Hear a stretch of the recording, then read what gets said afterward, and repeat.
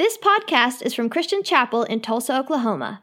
For more information, visit us online at christianchapel.com. All right. If you're a guest, we are thrilled that you're here with us this morning. My name's Chris. I'm the pastor at Christian Chapel, and you're joining us on the very first Sunday of Advent. We're kicking off a new series called The Light Has Come. So all month long and culminating with our Christmas Eve services, we're exploring what it looks like for Jesus' light to shine into our darkness, into every space and every place that we go. In John chapter 8, Jesus tells us this is why he came. He says, "I am the light of the world. Whoever follows me will never walk in darkness, but will have the light of life." And so what we're going to explore all month long, from prophecies about Jesus before he comes to the actual story of his first arrival on earth, is how when Jesus shows up, it always brings light, and his light always leads to life. Now, at Christmas time, light is a common thing for us, right? You've decorated your homes. How many of you have already decorated? Yes. How many of you have not yet decorated? How many of you will not be decorating? Okay, there's a few in every crowd. That's fine.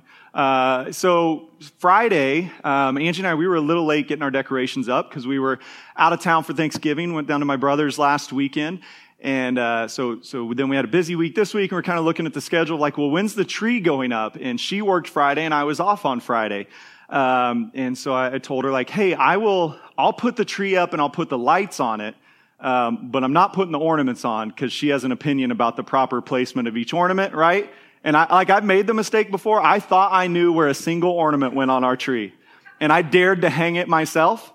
And it was fixed later. So I just knew. And so I got up and the kids got off to school. Everything was working. Got the tree out, put the lights on it. It was looking great. Did the whole thing. It was like one of these kind of 9-foot skinny ones here behind me. So I got it all done. Lights top to bottom. She likes a lot of lights. So I put even more lights than we normally do on it. Got it done. I was feeling super proud of myself. I took a picture of it. I texted it to her, said, "It's ready for you when you get home." I made a cup of coffee. I sat down on the couch. I literally put my feet up and all the lights went out.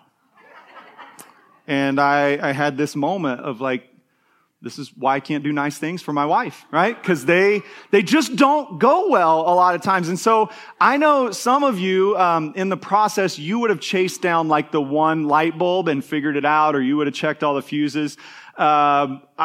Somehow I went straight to rage of like, none of this works. I hate it all. And I knew I had 2 old strands and everything else was new. So I determined I'll get rid of the 2 old strands. I'll go buy some new ones and then everything will work. But in the process of taking it off, I don't know. At some point I got scissors and I was cutting light strands and ripping things out. But bought the new lights, got all the new lights on, remembered that we always plug into 2 separate places and then they don't blow. So figure all this out, and Angie comes home. I'm putting on the last little ones around the top. She helped me with that. And I thought I had taken out the trash with the cut up light strands, because you don't want that proof in your house. No, I actually did. The best part, my mother-in-law was there, so she watched the whole process of me losing my mind and was telling me, like, go on a bike ride. I'm like, I will finish this. Don't you have somewhere to go? And so but I threw it all away. I took it out. Trash man hauled it off. I thought I'd got away with it. And about 10 o'clock Friday night, Angie looked by the back door and there's this little like 2-foot stretch of cut Christmas lights. She was like, what in the world? Why? What? And I was like, don't even worry about it. She's like, you cut the lights off the tree because you lost your temper, didn't you? I was like, don't worry about it. The lights are on the tree. That's what you wanted. That's what I did, right? So the light has come. The good news, though, the light of Christ, not going to go out, right? No fuses, no little things. You're not going to have to lose your mind, start cutting off parts of the tree. You're not going to say things like, I don't even know why we decorate for Christmas. This isn't about Jesus anyways. He didn't have a tree, right? This picture behind you, not biblically factual, okay? Just, it's sentimental. It's not historical. All right. But we're talking about this year. The light has come. And when the light comes, it will always make a difference for us. And it will always lead us into paths and experiences of life. So we're going to start this morning in Isaiah chapter 9. This is a prophecy from the prophet Isaiah given 700 years before the birth of Christ. And he's telling us what Jesus is going to do and who he's going to be and then how that's going to change our lives. So we're going to look at that real quickly. Then we've left a little bit of time, a little more than normal at the end of our service for us to kind of respond to some of these things that hopefully God is saying to us through this passage. So if you have a Bible, Isaiah chapter 9, we're going to read verses 1 through 7. If not, it'll be on the screens for you. Isaiah writes, "Nevertheless, there will be no more gloom for those who are in distress. In the past, he humbled the land of Zebulun and the land of Naphtali, but in the future, he will honor Galilee of the nations by the way of the sea beyond the Jordan. The people walking in darkness have seen a great light. On those living in the land of deep darkness, a light has dawned. You have enlarged the nation and increased their joy. They rejoice before you as people rejoice at a harvest, as warriors rejoice when dividing the plunder. For as in the day of Midian's defeat, you have shattered the yoke that burdens them, the bar across their shoulders, the rod of their oppressor. Every warrior's boot used in battle and every garment rolled in blood will be destined for burning, will be fuel for the fire. For to us a child is born, to us a son is given, and the government will be on his shoulders. And he will be called Wonderful Counselor, Mighty God, Everlasting Father, Prince of Peace. Of the greatness of his government and peace there will be no end. He will reign on David's throne and over his kingdom, establishing and upholding it with justice and righteousness from that time on and forever. The zeal of the Lord Almighty will accomplish this." So Isaiah talks to us about a couple things that we'll just walk through here and kind of see what he was talking to, in some cases to his original audience, and then how those things apply to us and how ultimately Jesus is the fulfillment of every word that we just read there. So Isaiah begins by talking about how the darkness is painful for us, right? He doesn't, and nowhere in the scriptures is it advocated for us to deny our current reality. All right? To be a follower of Jesus is not to pretend that painful seasons of life are not painful. It's not to refuse to acknowledge when you're sick, hurt, broke, or in need, because that doesn't make any difference. That's still your reality. What Isaiah is telling us is even in the darkness, there is hope. Now, the darkness exists for a couple reasons. If you go and read through the entire book of Isaiah this week, you'll find that a lot of his time is spent telling the people, you have turned away from God. You've turned away from the light of his revelation. You've turned away from the path of life he's called you to live on, and you've chosen to embrace the darkness. And so throughout Isaiah, he is warning the nation of Israel, if you continue on this path, it will lead to your destruction. It will lead to the loss of everything you hold dear, the loss of everything you love. And so because of messages like that, Isaiah and some other Old Testament prophets, they sometimes get a bad rap as just these angry old men just out mad at the world and yelling at everyone. But that's not what Isaiah is doing. What he's doing is saying, look, if you will follow the path of God, it will lead you in light and it will lead you in life. But if you reject his light, you're also rejecting his life, and he will allow the natural consequences of your behaviors to be experienced by you. So he begins to show us there are two paths. The scriptures teach us this again and again and again. There's a way that leads to life and there's a way that leads to death. And light always leads us to life. But the darkness, we choose to embrace it for all kinds of reasons. Some of us, we choose it willfully. We choose it joyfully. We decide that we would rather live as our own Savior, as our own King, as our own Lord, than submit to Jesus and his authority and his leading and his guiding. And so what the scriptures teach us is if we choose to live that way, God will allow it, but he will also allow the consequences of those behaviors to be experienced by us. And we know what that's like. We have chosen the path of sin at times, and we have reaped the consequences of it. And those consequences are physical, they're spiritual, they're mental, they're emotional, they're relational. When we walk in darkness, we bring darkness with us wherever we go. Right? But even in the nation of Israel, there were people at the time who had remained faithful to the Lord. Isaiah's prophesying, turn and repent and God will restore and renew you. If you don't, you're going to be destroyed. And yet there's this faithful remnant of people in Israel. And they are serving the Lord and they are trusting the Lord, but they're being affected by the dark choices of their fellow countrymen, their friends, their family, their neighbors. For you and I, the same thing happens. Sometimes the darkness comes in through our own choices. Sometimes the darkness comes in through the choices of others. Sometimes the darkness comes in just because we live in a world that's been tainted by sin. And so you know what it is to experience pain, to experience hurt, to experience betrayal because someone else sinned. Someone else chose the darkness, right? And when we do that, our sin always has this ripple effect, and it goes farther and affects more people than we ever thought that it would. One of the lies the enemy will tell you every time he's trying to tempt you to sin is you can do this and it's not going to hurt anyone. But it always hurts you, and it's always going to hurt someone else. So Isaiah is telling us, look, there is this space, and he calls it distress. He says, there will be no more gloom for those who are in distress. And there's an acknowledgement here that for God's people, both those who are actively following him, those who've turned away from him, and even people who've never known him, there are going to be distressing seasons and situations in life. And what the scriptures advocate to us, and what Isaiah is telling us here, is we don't have to pretend they're not distressing. You don't have to act like the things that bother you don't bother you. That's not what God is calling you to do. But Isaiah starts to point us towards a hope. He says, there will be no more gloom in your distress. Right? And that idea is important for us to think about for a minute. That gloom, the word he uses there, it describes that feeling, that weight that sits on you, that rests on you when life is going bad. Right? When you're struggling at work, in a relationship, when you've made poor choices, when you've done other things, it's that pit in your stomach that keeps you up at night, that wakes you up early in the morning. Right? It's that weight of depression that settles down on your shoulders and your heart and your mind that keeps you from eating, that keeps you from pursuing the things that God is telling you to do. Distress for people who are separated from God will always be accompanied by gloom. It will settle down deep in your soul. But what Isaiah says is there will be no more gloom in your distress. It doesn't say that all the distressing circumstances and situations will be gone, but you will experience them differently. And the reason you will experience them differently is because the light will come. He says in verse 2, the people walking in darkness have seen a great light. On those living in the land of deep darkness, a light has dawned. He's telling us, look, the light always shines in your darkness. And it shines on you whether you're looking for it or not. He presents two different ideas here. The people walking in darkness have seen a great light. So people who seem to, maybe they're on a path, they're searching for the light, they're looking for the light. And we'll see this in a couple weeks. We'll look at how the light comes to the wise men, right, who are living in the dark, but they are actively searching for wisdom. They're searching for light. They're searching for a king. But then he also says, on those living in the land of deep darkness, a light has dawned, and points us towards this idea of when you're not even looking for it.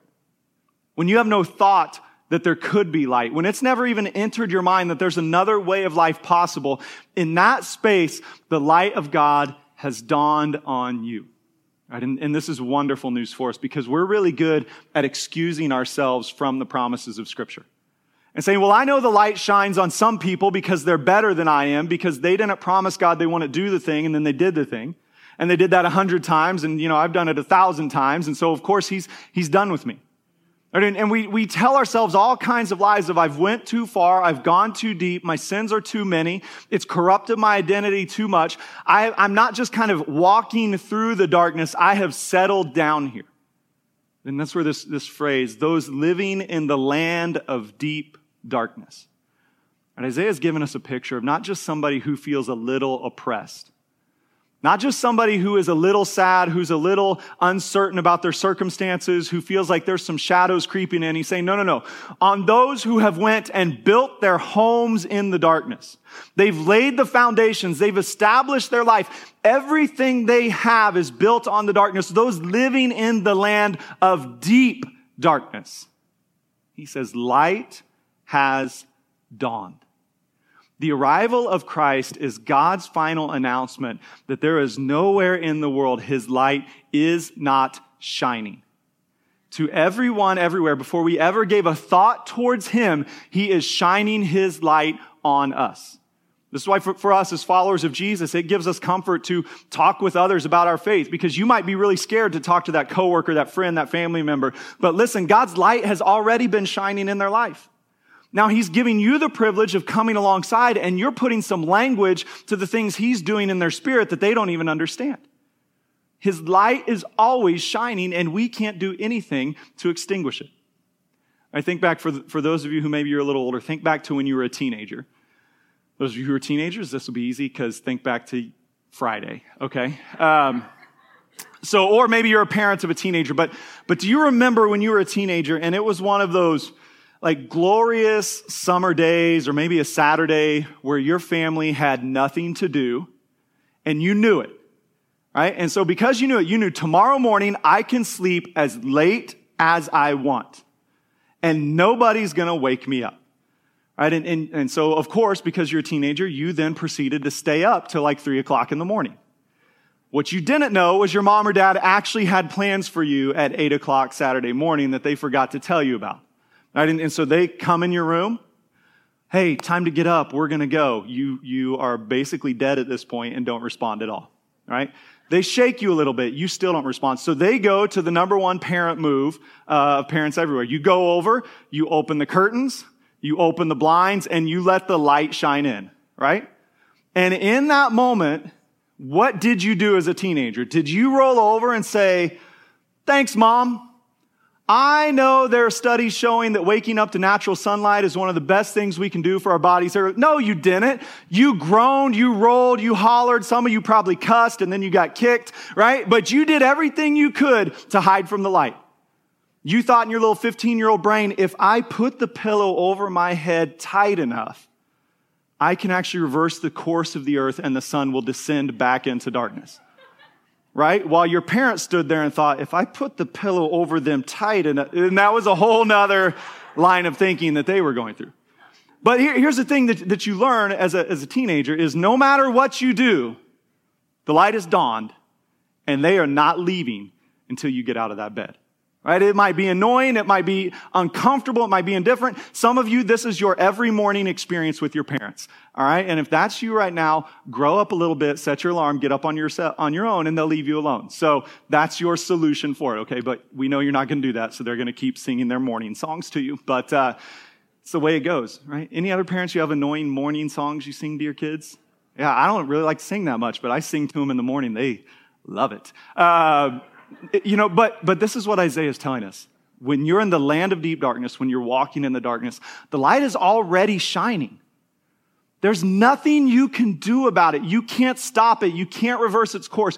You can't go deeper into your darkness to escape it. Christ's light always shines. And his light doesn't just shine to illuminate your sin and make you feel bad about yourself, but he says his light actually shines to bring freedom, and his light is something you're supposed to respond to. You will respond to with joy. He says you'll rejoice as those who are celebrating a harvest. You'll rejoice as a warrior enjoying the plunder of a battle. And the reason you'll rejoice is because when the light shines in your darkness, it brings freedom. And this is something that we struggle to understand because we still think that every time God's light shines into our darkness, it's because he wants to embarrass us and humiliate us. And so even this morning, some of you, the Holy Spirit's going to start to speak to you. And he's going to start to shine his light into the dark corners, the behaviors, the attitudes, the actions, the relationships that you know aren't glorifying God. He's going to begin this process of stirring. It's going to come way down in your guts, and you're going to get uncomfortable, and he's going to start leading you and saying, you need to repent, you need to repent, you need to repent. As you repent and confess, I'm going to change you, and I'm going to bring life. And in that space, we think, no. God, I know you're mad at me. I'm not going to let you embarrass me. I know you're mad at me. I'm not going to expose all of the darkness in my life because then no one will ever accept me again. And we've accepted this lie from the enemy that God's revelation of light leads to death. But what the scriptures tell us is it leads to life.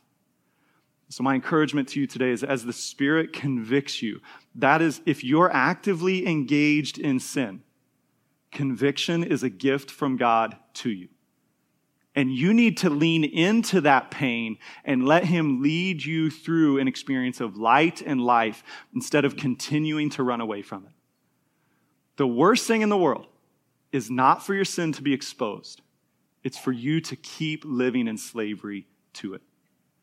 And what Isaiah prophesies about the arrival of Christ is his light's going to shine into your deepest darkness. And in that space, he's going to bring freedom. He says in verse 4, "For as in the day of Midian's defeat, you have shattered the yoke that burdens them, the bar across their shoulders, the rod of their oppressor." Isaiah is reminding Israel that what he's done in the past, he's going to do again. He's pointing them back to the story of Gideon when the nation has been invaded by the Midianites, and God comes and with this small group of 300 men leads this miraculous deliverance. And he's saying when Jesus comes, he will achieve that great of a victory and more for you. Now, when Isaiah gives this prophecy, the people are 700 years away from receiving it. So what Isaiah is doing is he's pointing them towards the past and saying, look what God did. And he's using that to anchor their hope for the future of what God will do. You and I stand in a different space. We look back at what God did for Gideon and the Midianites. We look back at what he did through Isaiah's prophecy. We look back at the fulfillment of Christ. And now the space we have to apply is now what Jesus has promised and said he will do for us. And so we have all of these other stories. That's why we constantly are pushing of, hey, get into a home group, get into a small group, make some real, authentic friendships where you can be open and honest with each other. Because as you learn the stories of others, of how God came and did these things, he shattered the weight that burdened you down. Right? He removed the bar from your shoulders. He crushed the things that oppressed you. As you hear those stories from others, it confirms what Jesus promised he did. He did it for them, and he will do it for me.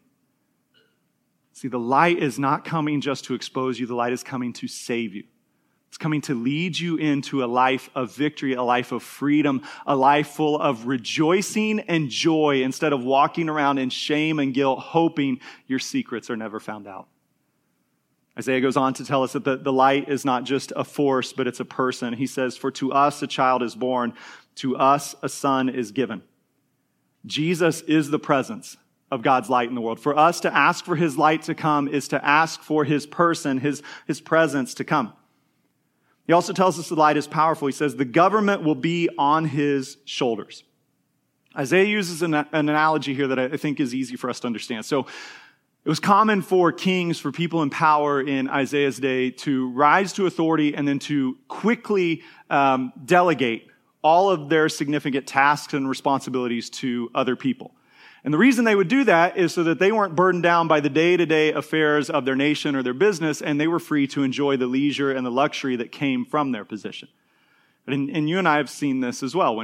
When someone kind of climbs up the ladder at work, from the perspective of those who work for them, sometimes it looks like they are just constantly giving away all of the responsibility and all the real jobs, and you're left kind of wondering, like, what do they actually pay you to do? Right? Like you've assigned this to that vice president, and this to that vice president, and this to that manager, and this to that director. And it appears that your high-level leadership meetings are really helping your golf game. And so we kind of live in that space. And I know if you're in charge, it's not that, right? You delegate because you've got bigger headaches that you're dealing with. But what Isaiah tells us is when Jesus comes, he says, the government will rest on his shoulders. And what he means is that Jesus' shoulders will be big enough and broad enough that he comes with both the desire and the ability to perfectly rule, reign, and execute his will in every part of your life. He's not delegating any part of your life to the oversight of anyone else, but he is actively involved in every single aspect of your life. His light shines and he wants it to shine everywhere, and his authority is enough and his shoulders are big enough that he can handle the weight of making sure his light shines completely in my life, in your life, and the life of everyone everywhere. It's tremendously good news to us that Jesus doesn't shine his light from a distance, but he comes right down and gets in the middle of it with us. The government will rest on his shoulders. And then Isaiah gives us 4 titles to further describe who Jesus is and what he does for us. He says he'll be our wonderful counselor, our mighty God, our everlasting Father, and our Prince of Peace. His presence is so powerful. His life's so transformative that Isaiah uses these 4 titles that are commonly attributed to God to teach us about the divinity of Christ and also to teach us about how that works itself out and what it means for us. Now, last year during Advent, we walked through each of these things on their own. So we spent a week on Wonderful Counselor, Mighty God, Everlasting Father, Prince of Peace. I know a lot of you have joined us since last year, so rather than me re-preaching that, because, I don't know if anybody would remember it or not, but I would feel guilty at least. So that you can go to christianchapel.com/sermons. We're going to talk through these really quick this morning. I'm going to spend just a minute or two on each one, but as we're talking, if something resonates in your heart of, I really need to know God as my wonderful counselor. I really need to learn more about what it means for him to be my everlasting Father, to bring peace, any of those things. So go to christianchapel.com sermons and hit on that Hope is Born, and it'll pull up all those messages. You can go listen through those this week, but we're going to fly through them this morning. If you want more, that's where you can find it. Okay. So the first thing Isaiah tells us is Jesus will be our wonderful counselor. He's our source of supernatural wisdom and comfort. Now, not necessarily a counselor in the way we think of you're going to make an appointment, go to their office, talk about your past, blame everything on your mom, and then move on, right? I'm just kidding. Like, I love counselors. I've been to a counselor. I do some counseling, right? So I get that. But what Jesus, as our wonderful counselor, he does comfort us. He does know our past, our present, and our future. But part of his job as our wonderful counselor is to get us from where we are to where he wants us to be. So if you're in a season of life right now where you are not satisfied with where you are, who you are, what you're doing, you need to know him as your wonderful counselor. And his light will shine, and it will shine to lead you on the path of life where you will find fulfillment, you'll find meaning, and you'll find joy. He also tells us Jesus comes as our mighty God. The literal translation of that phrase is mighty, almighty, pointing us to the power and the authority of Jesus, that he is always bigger, he's always stronger, he is always in charge. And so if you're in a space today where your problems feel really big, you need to know him as your mighty God. You need to get a big picture view of who God is, because as you lift your eyes up to see him as the one who's over, the one who's under, the one who's surround, is before and after every situation you face, your problems will shrink down to their proper perspective. And you will begin to understand the mighty God not only sees me, knows me, loves me, has a plan for me, but he lives inside of me and gives me the ability to push through this this season, this whatever it is you're dealing with by his strength, by his power, and his glory and his fame will be achieved through that. So he's our wonderful counselor. He's our mighty God. He's also our everlasting Father. Everlasting points us to his grandness, his superiority, that he's before all things. He's after all things. He's in all things. Right? It again kind of ties in with this idea of mighty God to give us a big picture view of God. But then Isaiah attaches the term Father to teach us not only is he big, but he's also close. He's concerned and he's compassionate. And you might have never had that modeled by your dad here on earth. But he's telling us Jesus comes not just as your prophet, your preacher, your role model. He comes as an expression of the Father to you. To show you, I see you, I know you, I care about you, I'm concerned about you. I have a plan and I'm going to work that plan. And the last thing he says is he comes as our Prince of Peace. Meaning everywhere Jesus rules and reigns, he brings his peace with him and he makes his peace available to us. It's wonderful news. It's what we spent the last couple weeks talking about. Amy talked about it last week. He's the God of every hill and every valley. And in every hill and every valley, he brings peace. And it comforts us in our seasons of loss, of grief, of frustration and suffering, that in those spaces we can have a peace that's beyond our ability to explain, beyond our ability to understand, but we can definitely experience it. And even when God doesn't change our circumstances, he will settle our souls with his peace. When the light shines, it reveals who Jesus is, and the revelation of Jesus will always settle our souls in whatever circumstance we find ourselves in. And then Isaiah concludes by assuring us this is going to happen. Remember, he's giving this prophecy 700 years before Jesus comes. So there are people who they grow up and their parents, their grandparents, their great-grandparents, their great-great-great-great-grandparents. They had heard the prophecy of one day a child will be born. One day a son will be given. And for generation after generation, it did not happen. Nothing was changing. And it's reasonable for us to assume that at points along the way, there were people who thought maybe Isaiah just got it wrong. Maybe he just missed that one little section. And it's almost as if he expects this. And writing under the inspiration of God, he says in verse 7, of the greatness of his government and peace, there will be no end. He will reign on David's throne and over his kingdom, establishing and upholding it with justice and righteousness from that time on and forever. And he's telling us this is going to happen, right? He says there will be no end. He will reign. For you and I, we know the prophecy has been fulfilled. We know Jesus has come, and yet we still face a similar question at times. will he actually do it for me? Will he come and lead me from where I am to where he wants me to be? Will he come and reveal himself as the one who's greater, stronger, bigger than all of my problems? Does he actually want to be my everlasting Father, or am I destined to be the alone, the orphan, the neglected? Can he really bring peace into my circumstances? Because my life is really messed up right now. And just like those people for 700 years would have wondered, did Isaiah get it wrong? We wonder at times, did Jesus get it wrong? Did he mean he's the light of the world for everybody but me? Because I feel like I'm still walking in darkness. And there's this last line that Isaiah gives us where we anchor our hope this morning. He says, the zeal of the Lord Almighty will accomplish this. And that this ties back into everything he has said. That his light's going to shine into your darkness. That his light's going to bring freedom and salvation and lead to your rejoicing. That he's going to come as your counselor. He's going to come as your Father, as your mighty God, as your Prince of Peace. And the reason he's going to come is because he has promised he will do it. God shining his light in your life has absolutely nothing to do with you. All we do in this process is continually turn towards the darkness. And God's response is to continually shine his light on us. And Isaiah gives us this last line to hang on to. And I feel like it would have given them such great hope for 700 years. It gives us great hope today in the midst of our darkness. The zeal of the Lord. Zeal means passion. God is passionate about keeping his promises to you in your life. He has promised to shine his light in your darkness. He has promised to be your wonderful counselor. He has promised to be your mighty God. He's promised to be your everlasting Father. He's promised to be your Prince of Peace. And he has attached his name and his fame to your experience of all of these things. It does not rest in you. It does not rely on you. God has promised it. He extends it. We receive it.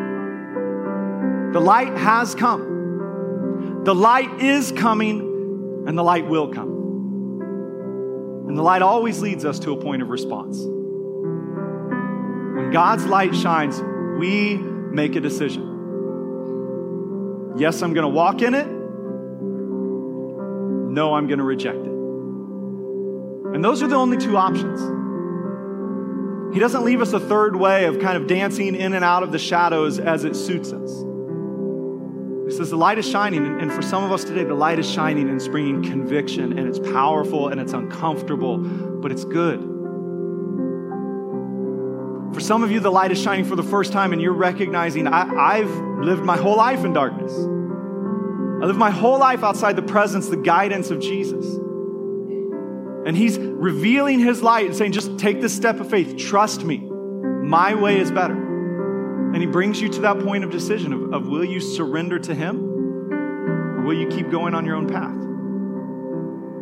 For some of you, the light shines and you're having to acknowledge for the first time that your problems are not bigger than him. That the things that happen to you are not going to dictate who you are for the rest of your life. He's telling you, I'm your wonderful counselor. I'm going to lead you out of where you are into where I want you to be. And you've got a choice to make. Are you going to follow him on this path? Or are you going to keep living over here in your excuses? The light always demands a decision, but the light always leads to life. My prayer for you, not just this week, not just today, but all this year, has been, God, shine your light into our darkness. In your mercy and grace, will you reveal the depths of sin in us so that we can experience the true joy and freedom that are only found in you. Don't settle for just a religious life. Don't settle for just managing your sins. Let God's light shine. Let it shine deeply. Let it shine thoroughly. Don't turn away from it, but receive it as a sign of his grace and his mercy. I want to pray for us this morning. Then the band's going to lead us back. If you'll bow your heads and close your eyes. If you're in a space this morning where you need God's light to shine in your life, maybe that's for any reason at all. But you know life is hard, life is difficult, you are in need of his light, will you raise your hand where you are so I know who I'm praying for? We're just saying, God, we need your light to shine. Thank you. Thank you. Lord, you see our needs, you see our situations. Jesus, we ask this morning that your light would come and we would receive it as a sign of your mercy and grace. I pray for those, Lord, right now who are experiencing the deep conviction of your Holy Spirit.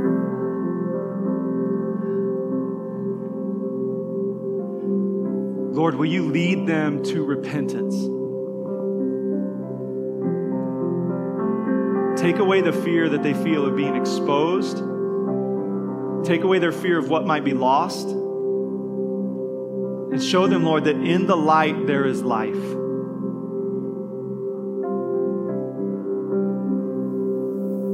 In darkness there is only death, there is only destruction. The only way out is to let the light of Christ shine.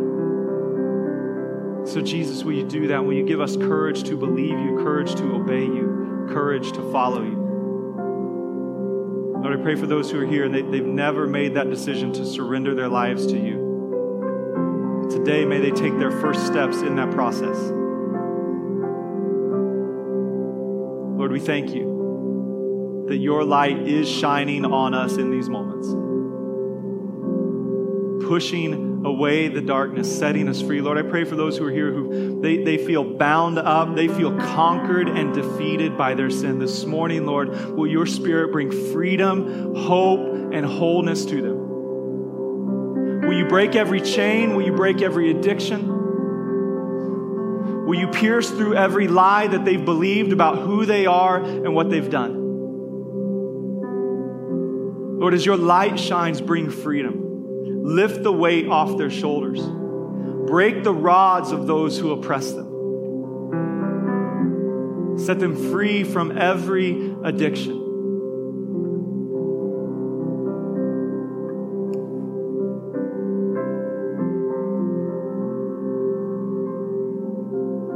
Jesus, let there be light in our lives. Let there be light in our marriages, in our families. Let your light shine in the relationship between a mother and a daughter, between a father and a son. Let your light shine in the lives of our friends, our family members who are far from you and want nothing to do with you. In every space and every place, may your light dawn. May it draw us to you and to your life. In Jesus' name. You'll stand with us. The band's going to lead us in a couple songs this morning to just give us an opportunity to respond to what the Lord is doing. So I want to give you a couple ways you can do that. You can head out the back doors to the left. Some of our prayer team members will meet you in the prayer room. They're ready to pray personal prayers with you about the way God's light needs to shine in your life. For some of you, as we sing, it's going to be an opportunity for you to respond, to hear the Holy Spirit saying that light has come and is coming. If you'd like to come and find yourself a spot to pray alone at the front or in your seat, you're welcome to do that as well. But we want to take the next 10 or 15 minutes and just create some space in our hearts, some time in our calendars to focus on the arrival of the light of Christ in our life and the freedom and salvation it brings to us.